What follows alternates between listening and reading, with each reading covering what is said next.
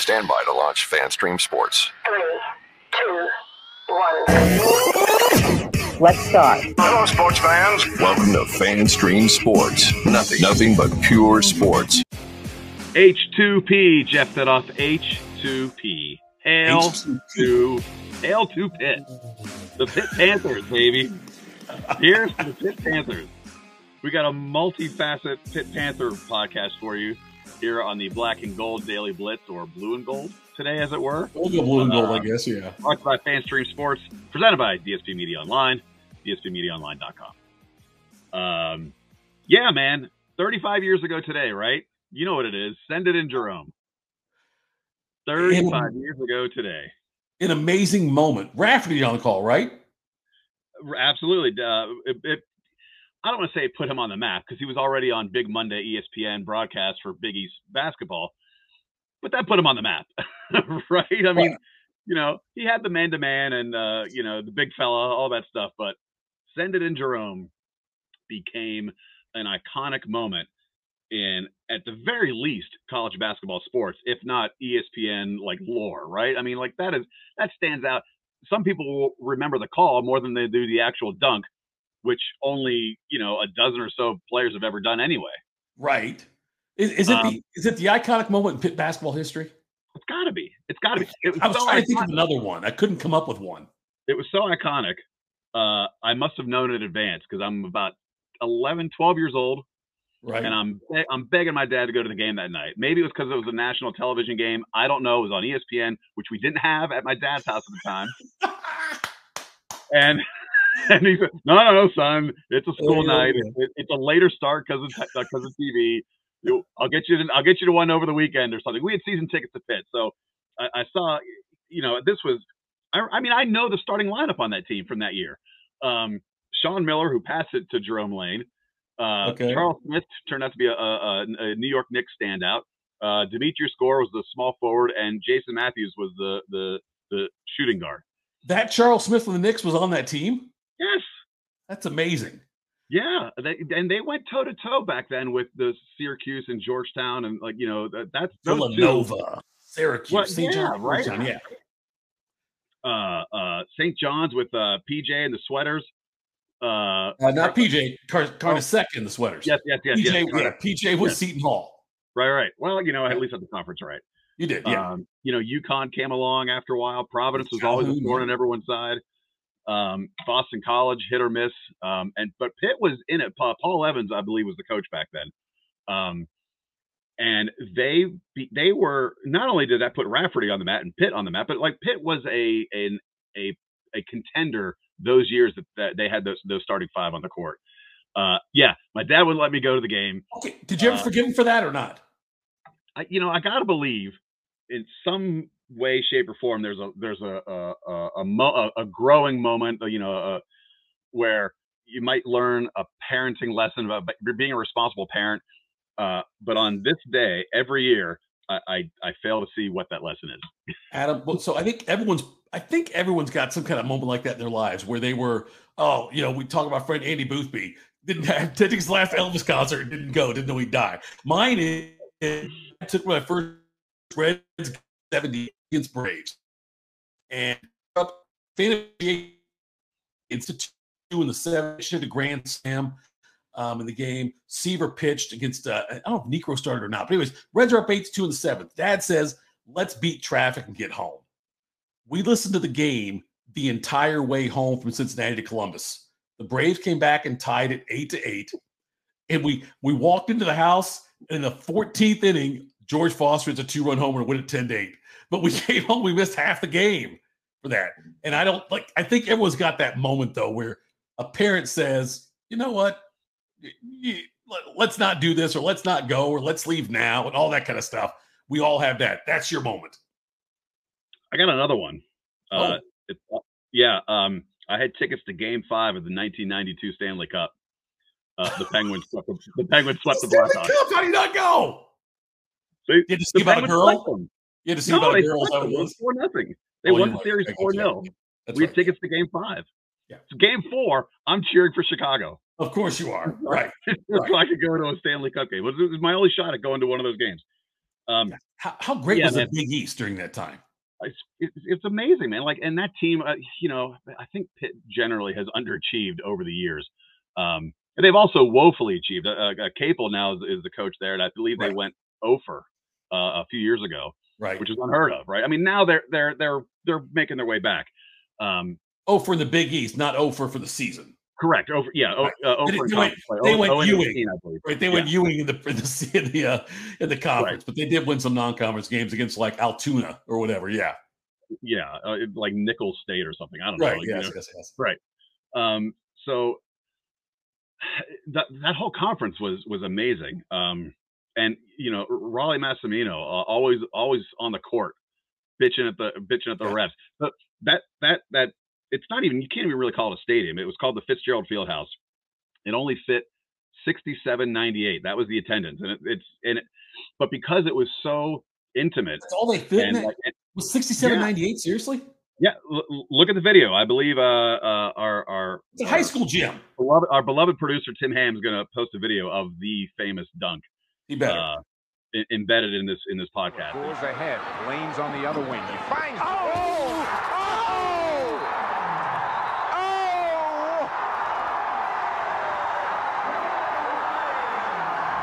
Yeah!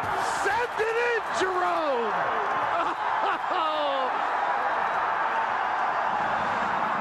He joins Darryl Dawkins, Lucius Jackson, amongst others. Look around. It is a small.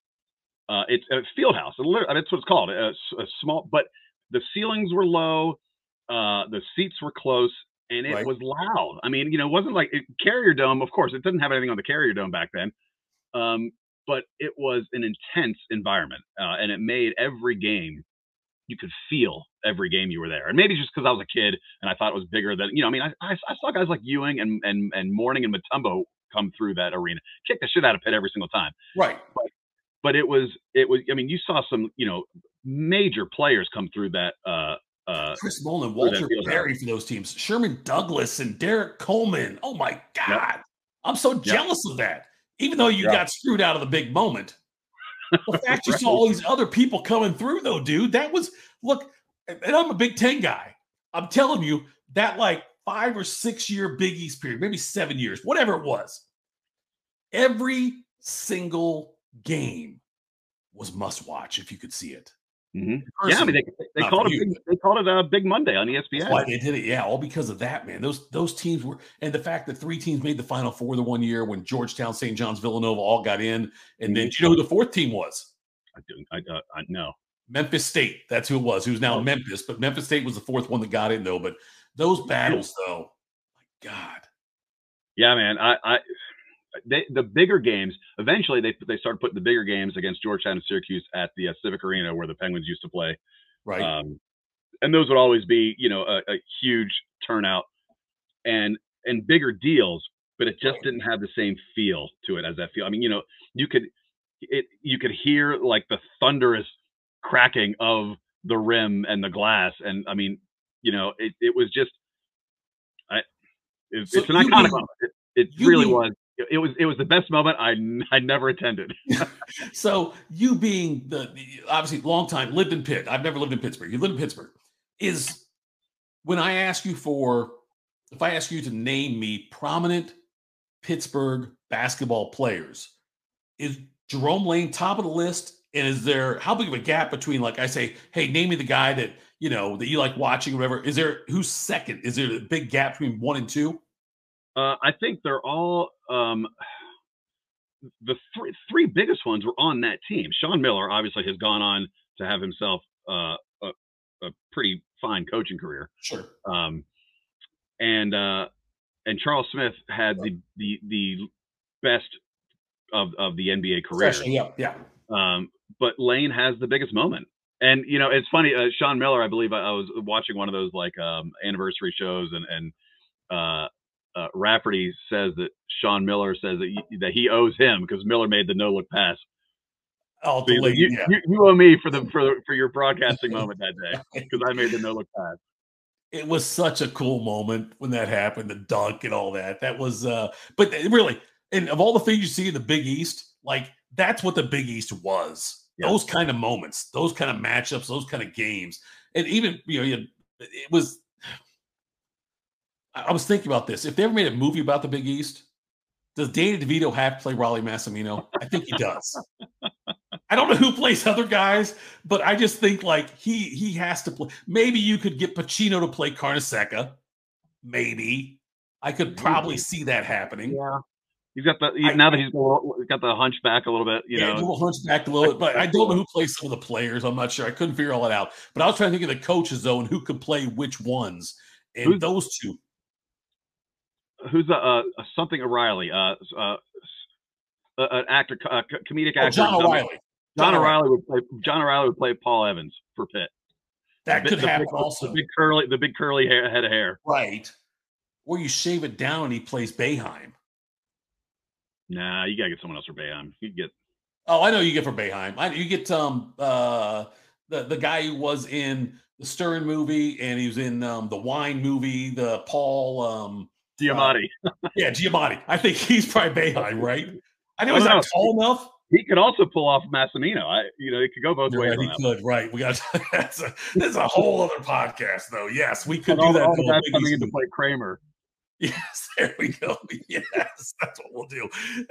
All right, real quick. I don't want to water this down, but I got some more Pitt topics because it's so rare that I have Pitt topics, and it's related to kind of Pitt getting back on the map. Right. The last couple of weeks they've had 3 transfers come back home. They've all played high school. They're all high school standouts in Western Pennsylvania. Phil Jerkovich, quarterback at Pine Richland. He was recruited by Notre Dame. He played at Boston College. And after Kenny Pickett left, he immediately hopped on the transfer wagon. And he's coming. He had over 5,000 total yards of offense his senior season, Pennsylvania State record. Donovan McMillan, Peters Township, versatile safety. He went to Florida for a couple years, mostly as a gunner on special teams, but he spurned Pac-12, Big Ten, other ACC teams to come back to Pitt in the transfer portal. He was the number 8 prospect coming out of Pennsylvania. Okay. And Derek Davis from Gateway, safety turned running back. He had over 2,000 total yards his junior season in high school. Went to LSU, and he's now coming back to Pitt. None of this might mean a whole lot to you, but the common denominator here is their head coach, Pat Narduzzi, who's a former defensive coordinator for Michigan State, right? Youngstown State grad. He was an assistant at Cincinnati. So there's some of that Midwestern tie in there. We're based in Columbus, and you and I are, not Narduzzi. And it speaks, I believe, to kind of that this is kind of what recruiting has come to now. But it speaks to the grasp he's starting to get on some more local talent, whereas in the past, Pitt's been scrapping and losing out to the Penn States and Ohio States in the area, and they're starting to get some of that moxie back, I believe. So, in this, people might know this, but if you're not old like Adam and I, but in the 70s and early 80s, Pitt football. Their Penn State game was always huge every year. They ended the season, all that kind of stuff. And Pitt, their ceiling was national title. That was what they won a national title. Obviously, they were able to do that. They got guys like Dorsett and Reno through there, Hugh Green. So their ceiling was that. What do you think their ceiling is now? And what do you think that will change? So the last two seasons for sure. Sure. They won the ACC or the 2 seasons ago. Yeah. Pickett took the night off at the Peach Bowl against Michigan State, and Narduzzi said we would have hung 21 more on them if Pickett had played. Sure. Okay, maybe so. Kenneth Walker didn't play that game either, so riddle me that. Right, yeah. This year they won the Sun Bowl, and they are 2 bowl wins the last 4 seasons. They're competitive. It used to be, I suppose. Clemson, took a step back, but it used to just be Clemson and everybody else. And I think Pitt's in that conversation. They're not in finals. They're not in BCS. The CFP. category. CFP That too. But I think now that you have a 12-team playoff, I think that is in their scope. I think they can. I think that is a realistic goal. I don't know if it's. Right. I don't know if I'm not going to chalk them in there. Right. But I do believe that is a realistic goal for Pitt to have. It's people don't know, and I wasn't a huge Pitt fan growing up. That Pitt Penn State game, that was like huge, vicious rivalry every year. Mm-hmm. Did they always play at the end of the year? Yeah. And then when that fell off the map, West Virginia took over the backyard brawl. Right. And those two games were always the game you look forward to.